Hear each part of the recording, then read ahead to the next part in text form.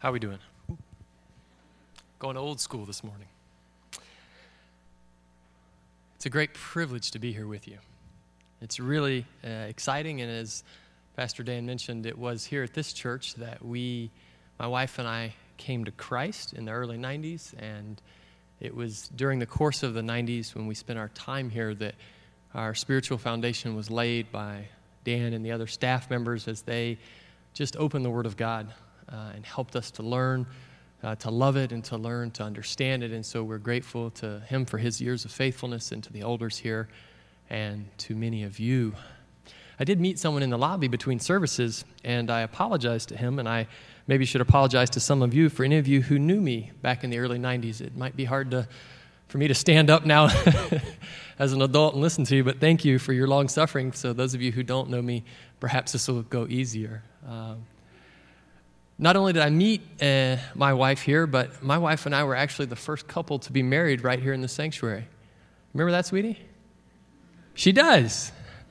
15 years this year, and we're so glad to be back and to be spending this summer for just a little bit of time here at the chapel. I'm going to invite you this morning to open your Bibles to Psalm 27. Please turn with me to Psalm 27. The focus of our text this morning or the focus of our study, rather, is the text found in Psalm 27, verses 1 through 6.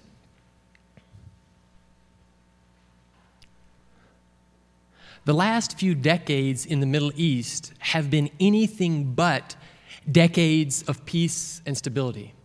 Anything but decades of peace and stability has characterized these last few decades. And the last few years have certainly been no exception to this.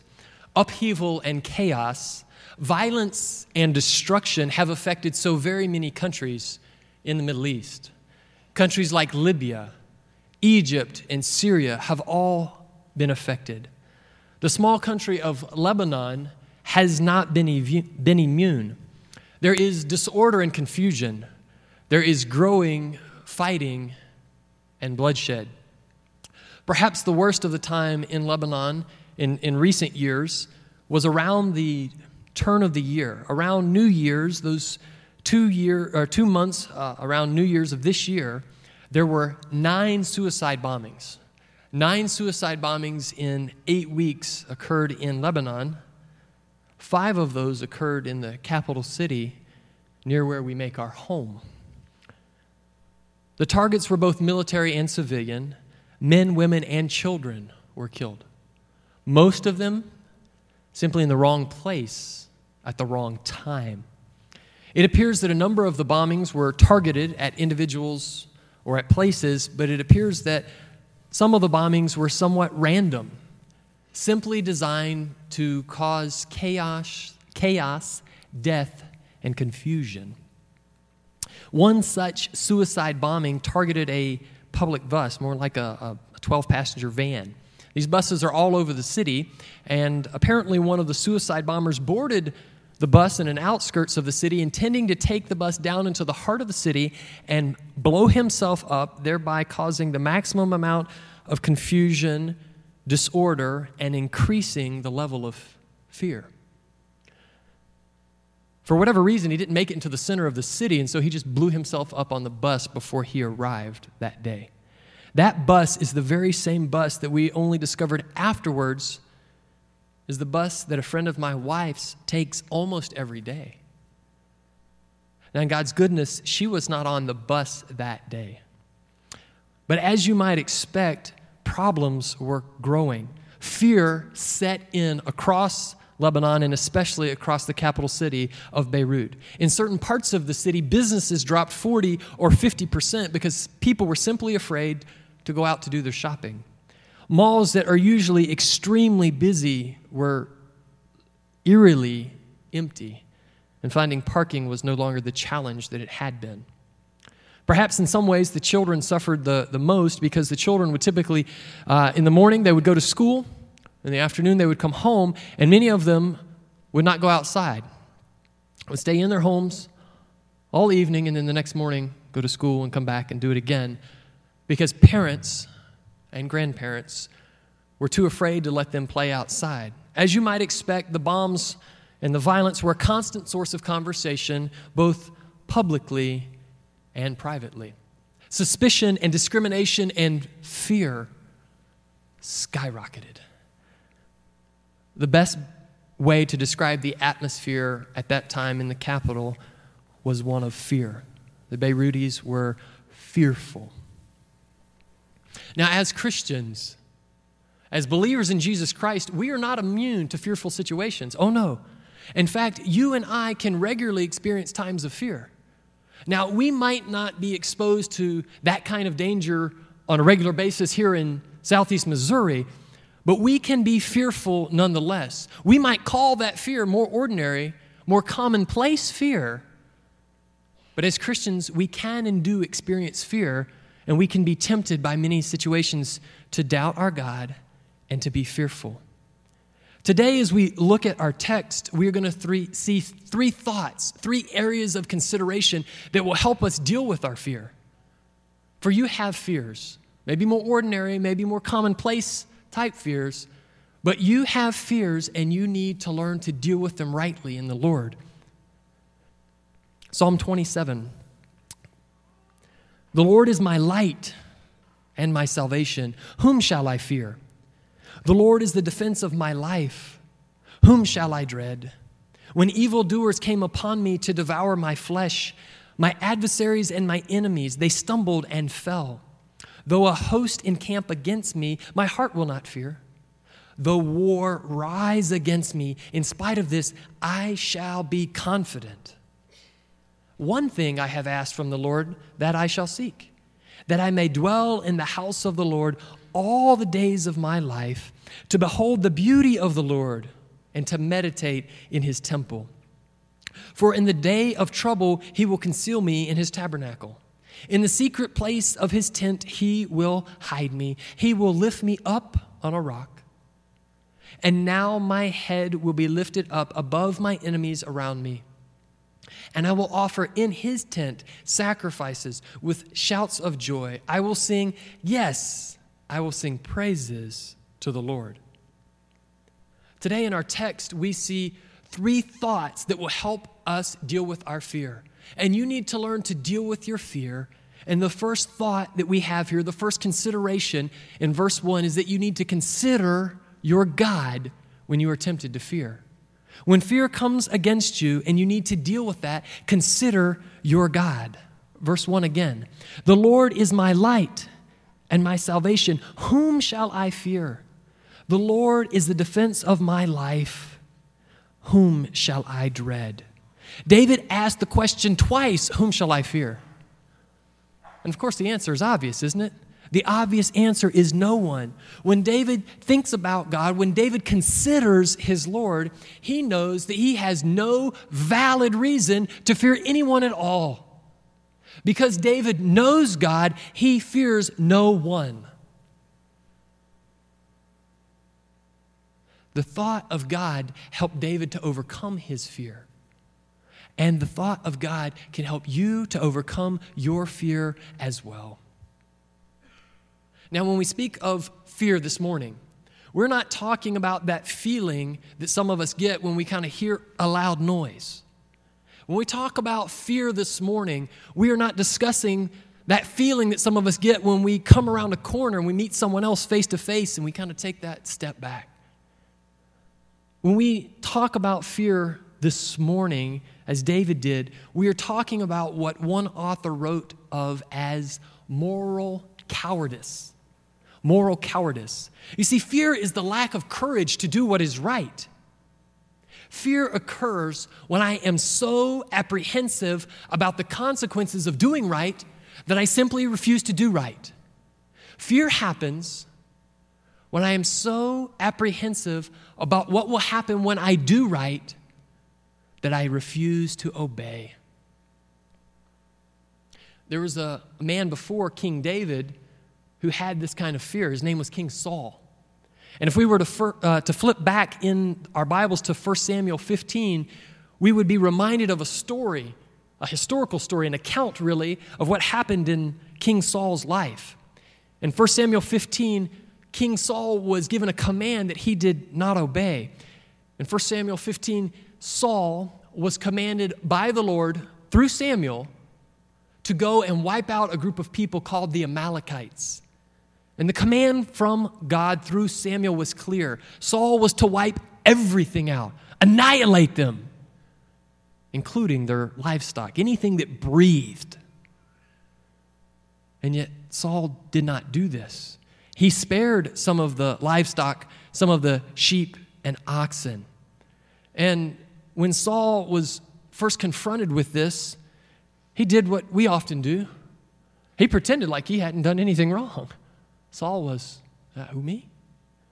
And then after a little while, Saul did what we often do as well. He said, who, me? No, not me. Must have been them.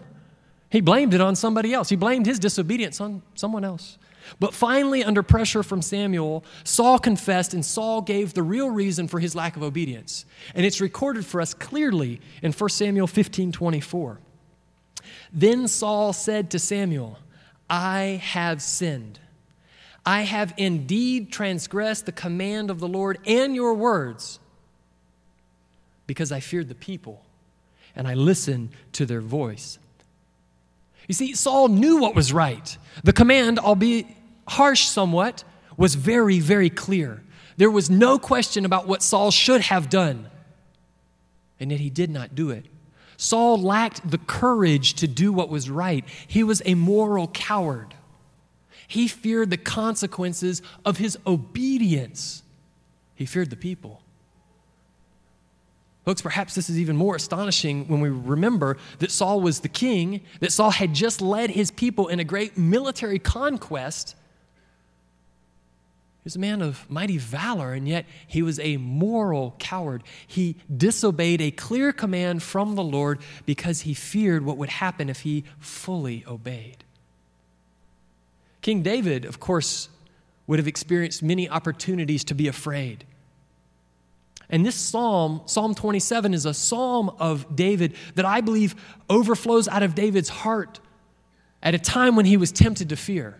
This is no ivory tower psalm. David wasn't sitting in his palace in peace and safety and security one time, just kind of penning this psalm. I don't believe that. I believe this psalm came out of his heart, his cry of his heart when he was tempted to be fearful because of a particular circumstance in his life. We don't know all those details. But as David is tempted to fear, he responds to his fear by penning these truths.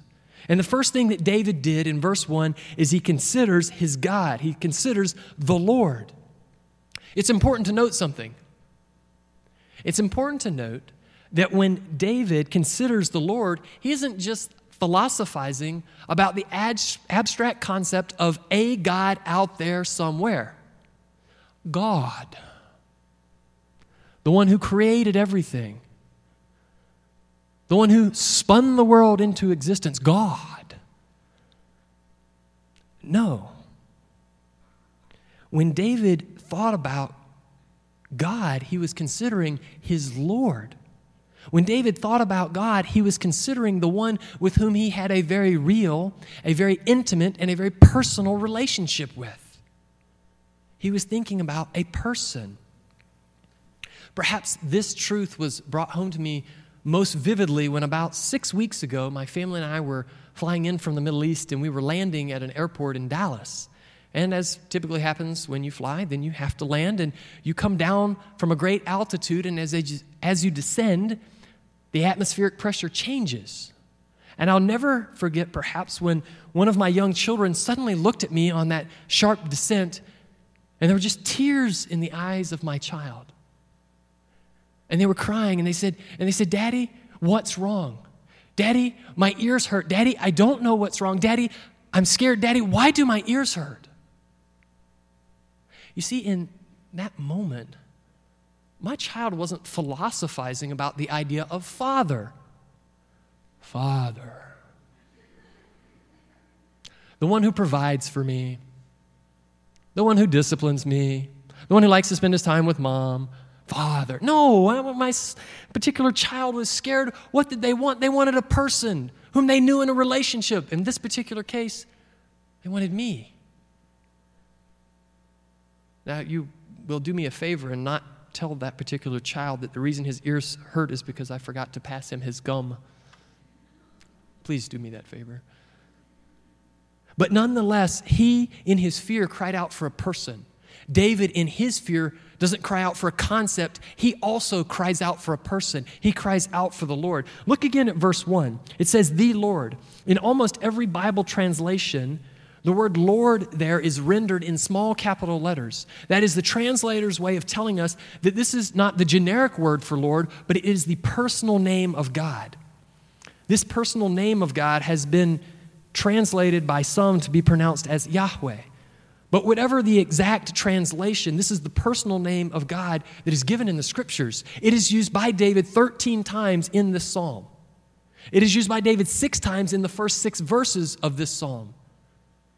And it is used by the psalmists in 25% of all the verses in all the psalms.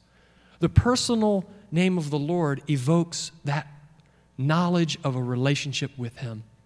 David cries out to his Lord, his God, a person. And he calls the Lord my light. He says, the Lord is my light. Now, when we think of God and when we think of the idea of light, the two are closely associated in the Scriptures.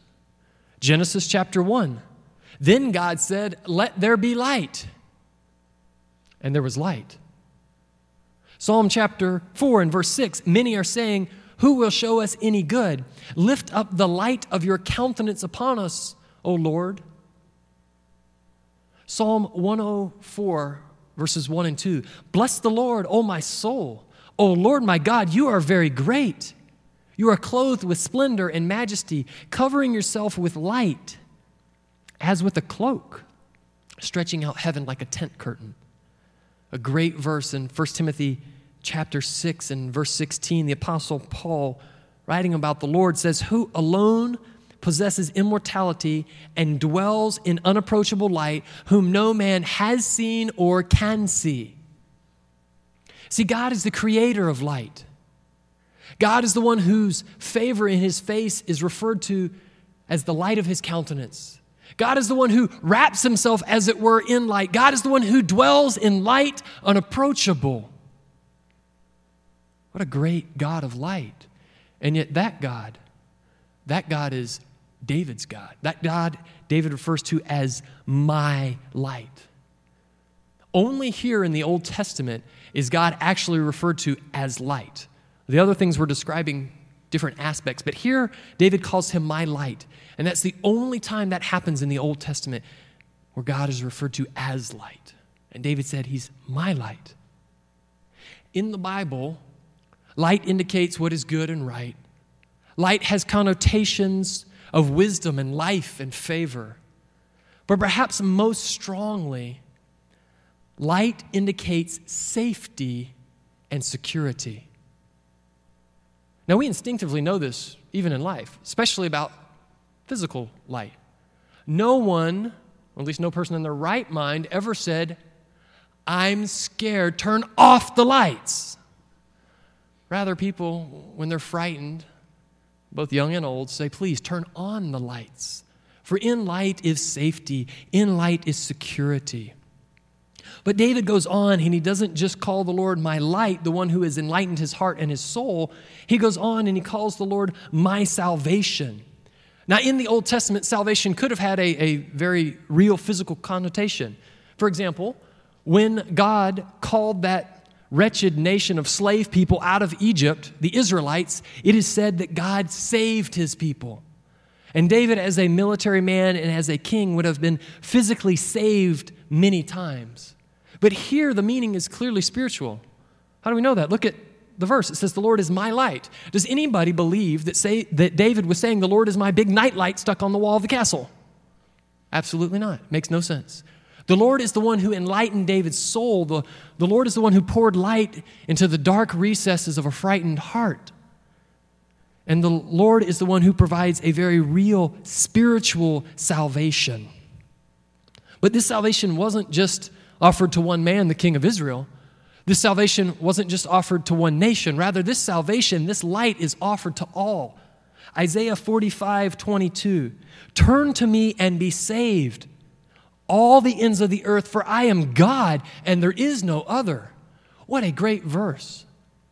I believe that if you are here this morning, it is no accident. God brought you here. And if for some reason you are here this morning and you cannot say with David, my light, my salvation, because you do not know Jesus Christ, you do not have a real and personal relationship with him, that invitation is for you. Turn to God and be saved, for he is God and there is no other.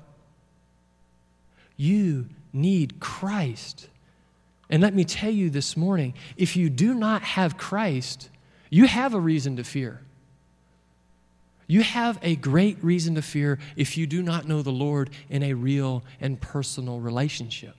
But if you do know the Lord, if you can say with David, my light and my salvation, you do not have a reason to fear. David goes on in verse 1 again, he says, the Lord is the defense of my life.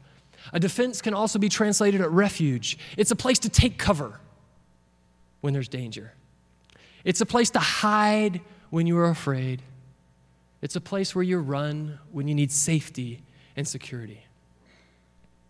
Now, it's important to note that this word does not have a connotation of the removal of all fear-inducing situations. This word does not indicate the sudden or magical removal of all danger. Rather, it might be easier and better to understand it as a castle on a hill. If the enemy were to approach a town, an enemy army, the people could retreat into a walled city or a castle for a defense. Merely by retreating into that castle, the enemy didn't spontaneously disappear. Of course not. Rather, that castle was there as a defense for as long as the danger might be there. It was a refuge. It was a safe place when there was a fear-tempting situation. The Lord is like that for David. David, as a king, as the leader of a people, would have experienced many times of fear. But he could run to God. He could hide in God. And that didn't make his problems magically go away, but he had a safe place to rest and to weather the storms of life. When he was scared, he could go to God. The name of the Lord is a strong tower. The righteous runs into it and is safe, says Proverbs 18:10. If you know God, think about him so that you won't be afraid. But let me ask you this, dear Christian. Think just for a moment in your heart and ask yourself the question, how many times have I not obeyed my God simply because of fear? How many times have I acted more like Saul than I have David? I'm not talking about those times where you might have lacked wisdom or been confused. I'm talking about most of your life and most of my life, because most of the time, how we should obey our God is quite clear, and the commandments are very obvious. How many times have you been supposed to share Christ with your unsaved neighbor, and you didn't? Folks, we call that a no-brainer. Share the gospel with people. That is so clear in Scripture. How many times have we sought to open our mouths to share the life-giving message about the one who is light and is salvation, and fear just closed us down? How many times, dear brother or sister, have you failed to obey in your home, in your workplace, in your university, when you knew the right thing to do and you didn't do it simply and only because you were afraid of what would happen if you actually obeyed? You were more afraid of the consequences of obedience. Perhaps like Saul, you feared losing the favor of people. You feared losing some comfort. This psalm is teaching us to deal with our fear. The first verse is telling us that we need to consider our God. When you are tempted to fear, consider your God. Verses 2 and 3 teach us to consider our history with God. When you're tempted to fear, consider your God. But also when you're tempted to fear, consider your history with your God.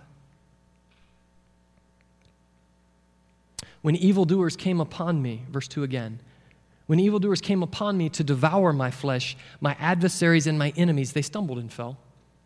Though a host encamp against me, my heart will not fear. Though war rise against me, in spite of this, I shall be confident. Earlier, when we talked about fear, we said fear was moral cowardice, a lack of courage to do what we should do. But fear can be more than that. Fear can be the anxious worrying about potential future misfortune. Or to put it more simply, fear can be worrying about tomorrow. Fear can be worrying about the unknown, what hasn't happened yet. Because we can be tempted to fear that way, can't we? We can be tempted to fear about what we don't know and about what has not happened yet. And when David was tempted to fear, David dealt with his fear by expositing to himself the truth about his history with God. David thought about God's previous protection in his own life. Look at this, verse 2. When evildoers came upon me. This is a previous event in David's life. We don't know exactly what it was, but this is a previous event in David's life where he was tempted to fear when people came against him and God delivered him. It says, when evildoers came upon me to devour my flesh. Most likely that doesn't refer to physical danger in combat, but most likely it refers to when someone attacked his character, when someone made him the object of a smear campaign, when an individual tried to slander him. We could look at an example of this if we took the time in Psalm 7. Psalm 7 talks about Cush the Benjamite. Cush the Benjamite who assaulted the character of David. See, David's personal experiences showed that he had been exposed to many situations where he could be tempted to fear. But David's personal experiences also showed him that his God had never failed him, not once. Not once. David's personal experiences with God showed him that his God was faithful. And so David moves from the past in verse 2 to the future in verse 3. In verse 3, though a host encamp against me, though war rise against me, that's what could happen. That's the potential. That's tomorrow. That's the unknown. David looked at his past and said, this is what God did. And so he looked at the future and says, whatever happens, it's okay. I'm ready because God is faithful. And David wasn't just putting on a brave face. Now, we as men, we do that.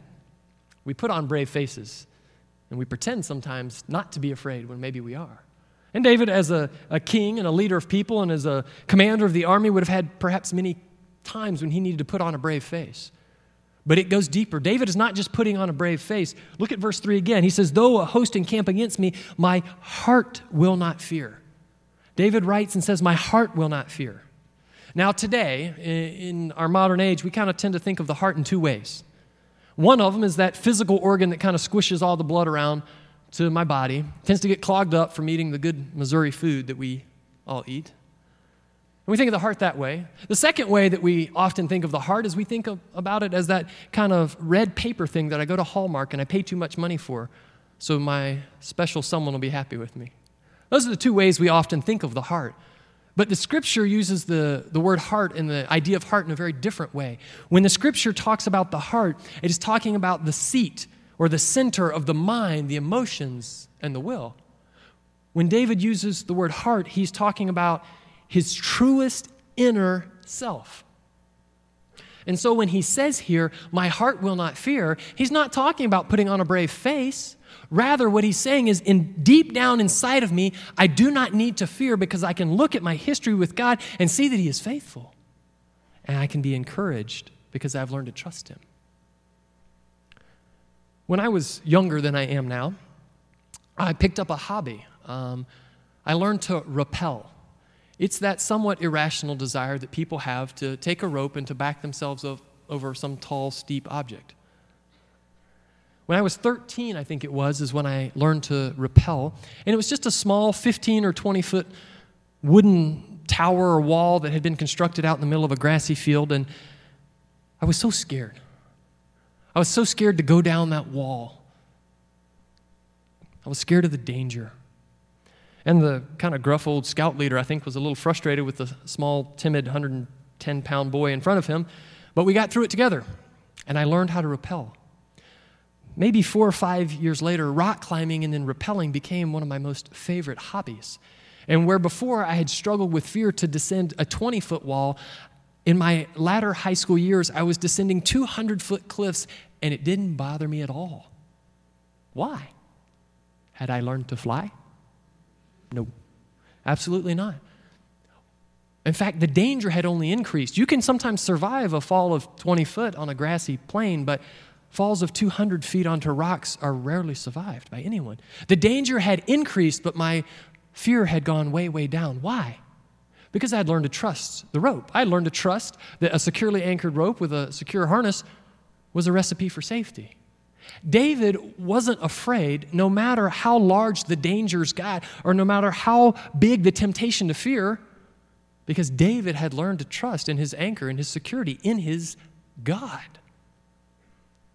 In his God. You, dear believer, need to learn to think about how God has provided for you, how God has saved you, how God has delivered you time and time again. Take some time and do this. Take some time and think about how has God been faithful to me. And perhaps in this instance, the more seasoned saint has the advantage because instead of just 5 or 10 years to look on, you have 20 or 30 or 40 years to look back upon in your life and say, God has been faithful to me. God has never abandoned me. God has never given up on me. No, not once. Since we've been back in the United States, my wife and I have been taking some road trips, and so we've had some time in the car, and we've had some time to do just this, just to look back in our 15 years of marriage and 20 years of knowing the Lord and see how He has been faithful every single time. I encourage you to think about your personal relationship with your God and to remember that He has never failed you. What are you afraid of? He's never failed you, and the Scriptures teach that He never will. But you know what? More than just that, more than just your relationship with God, you have an even greater privilege. For this morning, if you are truly in Christ, you stand in a long line of godly saints. This morning, if you know Jesus, you are part of a greater family that has extended down for centuries, generations. For you are part of the people of God, and God has been saving and delivering and providing for His people for thousands of years. And we have it recorded for us in our Bibles. It's not that dusty old book, but rather it is a wonderful record of what God has done for His people. And it is for us today to be encouraged by. It says so in Romans 15:4. Whatever was written in earlier times, by the way, that would have referred to the Old Testament. Whatever was written in earlier times was written for our instruction, so that through perseverance and the encouragement of the Scriptures, we might have hope. When do you need hope? When everything's going great? Or when you're discouraged and afraid?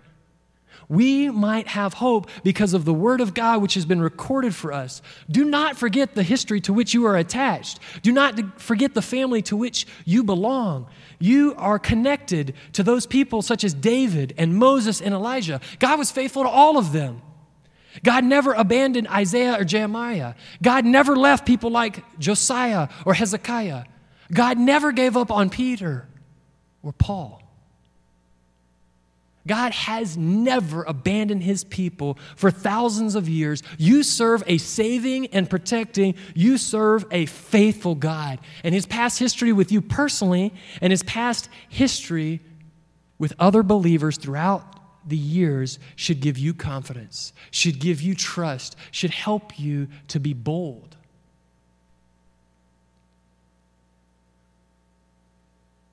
Present belief in God's future deliverance leads to bold living now. A present belief in God's future deliverance will enable you to live boldly for God today. That's what David was talking about. He considers his history, and then he says, whatever comes in the future, it's okay, because God is with me. The Apostle Paul had a similar thought when he wrote, who will separate us from the love of Christ? Will tribulation or distress or persecution or famine or nakedness or peril or sword? Folks, those are some things that I could be afraid of. Tribulation, distress, persecution, famine, nakedness, peril or sword. Those are some fear-inducing situations. And the Apostle Paul said in verse 37 of Romans 8, but in all these things we overwhelmingly conquer through him who loved us. Think about your history with your God so that you might find courage for tomorrow, that you might live boldly today. In Psalm 27, we're looking at 3 considerations, 3 foci to help us deal with our fear, To deal with your fear, you first need to consider your God. To deal with your fear, you second need to consider your history with your God. And thirdly, in verses 4, 5, and 6, to deal with your fear, you need to consider your desires. You need to consider what it is you hold most dear.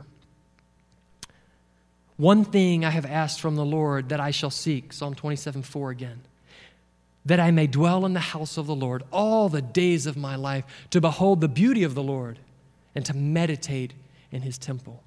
David here is clearly expressing his heartfelt desire. He says, one thing I have asked. That was God.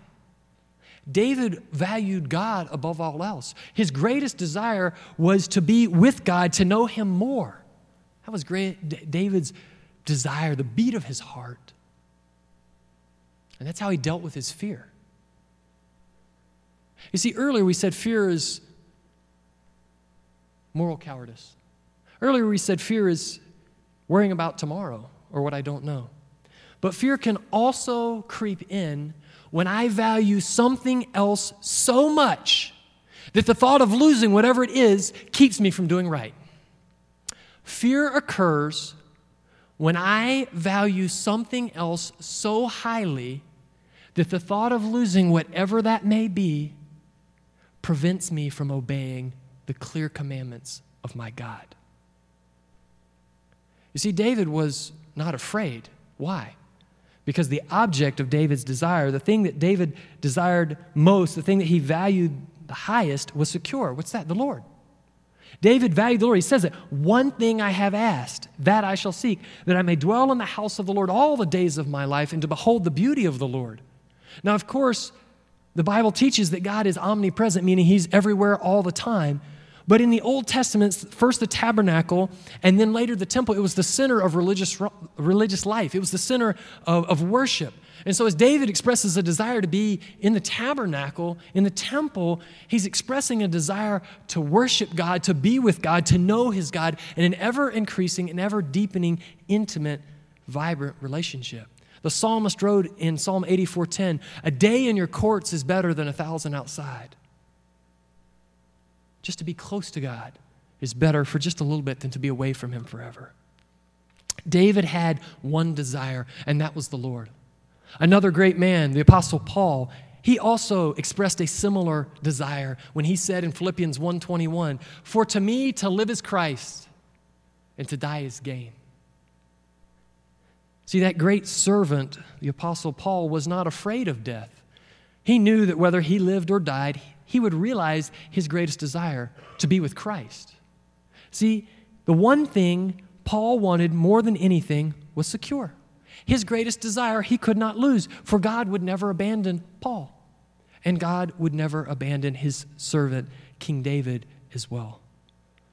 But this desire for God did not make these men of God complacent. This security of relationship, they didn't say, okay, it's secure, I don't have to do anything. Rather, this desire for God, while at the same time knowing that relationship was secure, it motivated them to greater levels of service. Philippians 3:13, "Brethren, I do not regard myself as having laid hold of it yet, but one thing I do," this is Paul, "one thing I do, forgetting what lies behind and reaching forward to what lies ahead." Rather than relaxing on the couch spiritually, Paul's security pushed him to ever-deepening levels of service and relationship. He wanted to know his God. David wanted to know his God. One thing I have asked from the Lord. Verse 5 of Psalm 27 speaks again of the protection of God, that he would conceal David, that he would hide David, that he would lift David up upon a rock. It's a word picture that shows God protecting and providing for David. In verse 6, no matter what comes, David was going to be joyful. David was going to worship. He purposed in his heart. Whatever comes in verse 6, it says that David says, I am going to offer up sacrifices with shouts of joy. Because how many of us, when we're tempted to fear, feel joyful? David says, I will sing, yes, I will sing praises to the Lord. When he was tempted to fear, he could lift his head up and be joyful and sing to his God because he knew his God would never leave him. Because he thought about his God, he thought about his history with God, and he knew his relationship with God would only continue to grow.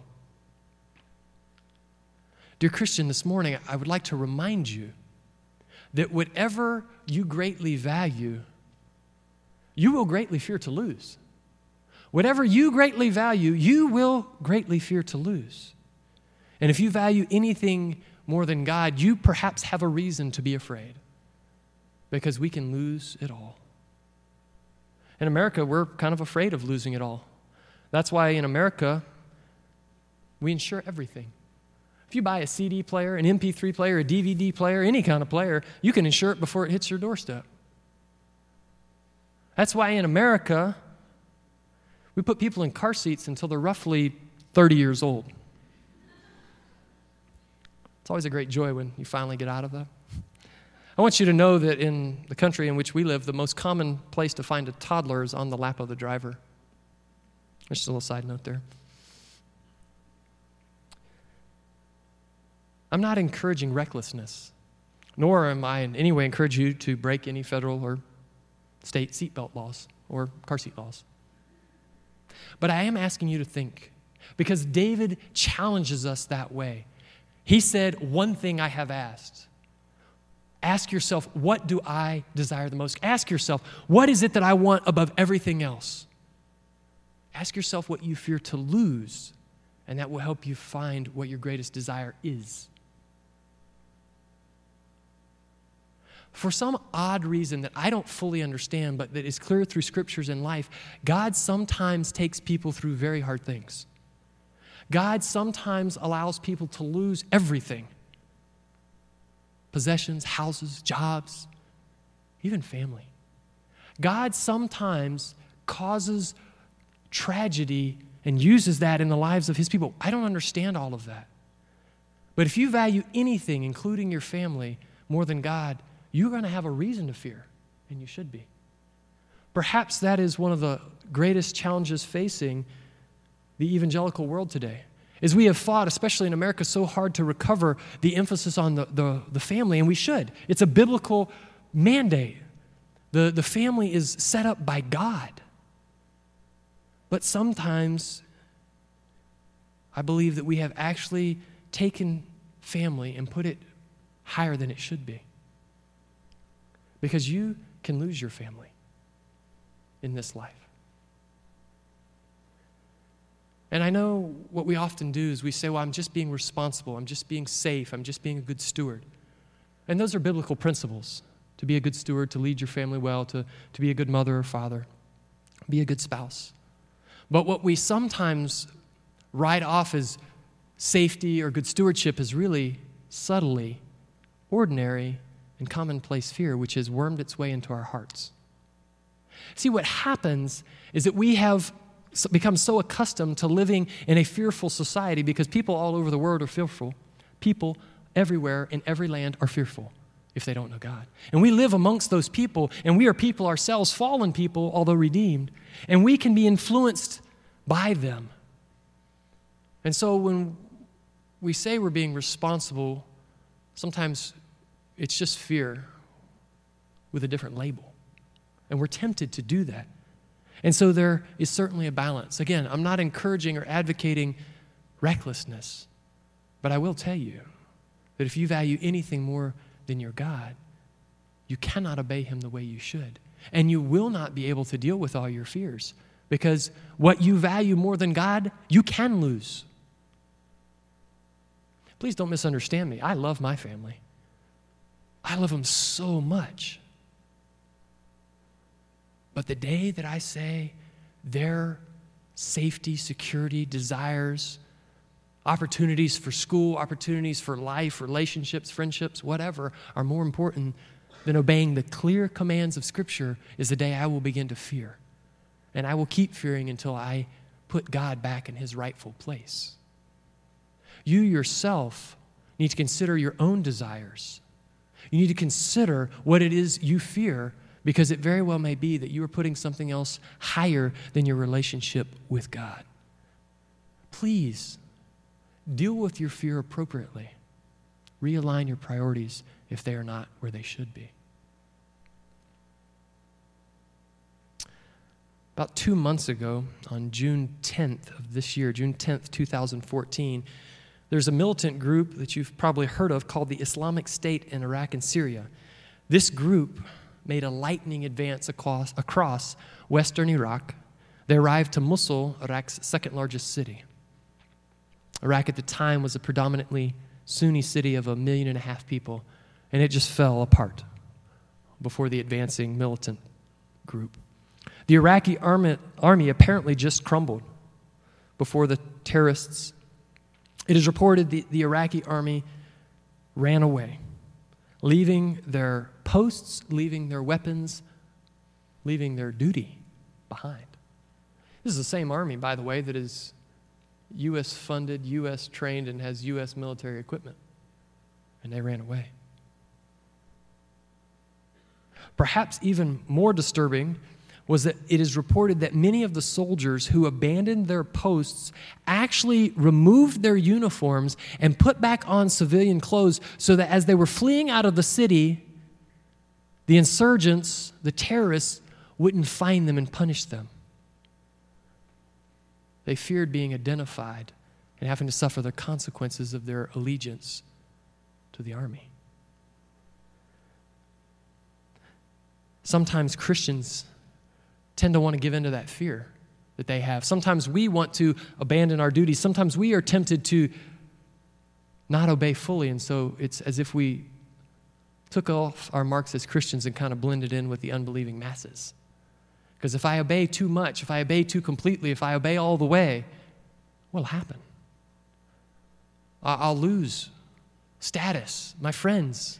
I might get passed over for promotion. My kids might not be able to be on their traveling soccer team. Guys at the university and the frat house will think I'm weird. Folks, that happens. It's fear. It's ordinary. It's commonplace. It's not a fear of a bomb, but it's fear nonetheless, and it is keeping you from obeying your God. It is keeping you from doing what you know to be right. When you are tempted to fear, you must deal with your fear. Consider your God. Remember his faithfulness to you and to thousands of people before you. And remember that you need to have God as your greatest and highest desire. You need to value your relationship with Christ above all else. If you can do those things, you, like David, will be able to rejoice, sing, lift up your head in the midst of difficult times. You will be able to cry like David, my light, my God, the one who's the defense of my life. And then you will begin to deal with your fear in a right and biblical way. Father, thank you for this morning and this precious group of people. Lord, I'm glad to be here with them. I pray that you would encourage our hearts this morning. Lord, we are but people, and we do face circumstances that tempt us to fear. Lord, help us to deal with our fear rightly. Lord, help us to trust in you, our God. We love you so much. We pray this in the name of Jesus Christ, our Lord, the risen Savior, and the soon-coming King. Amen.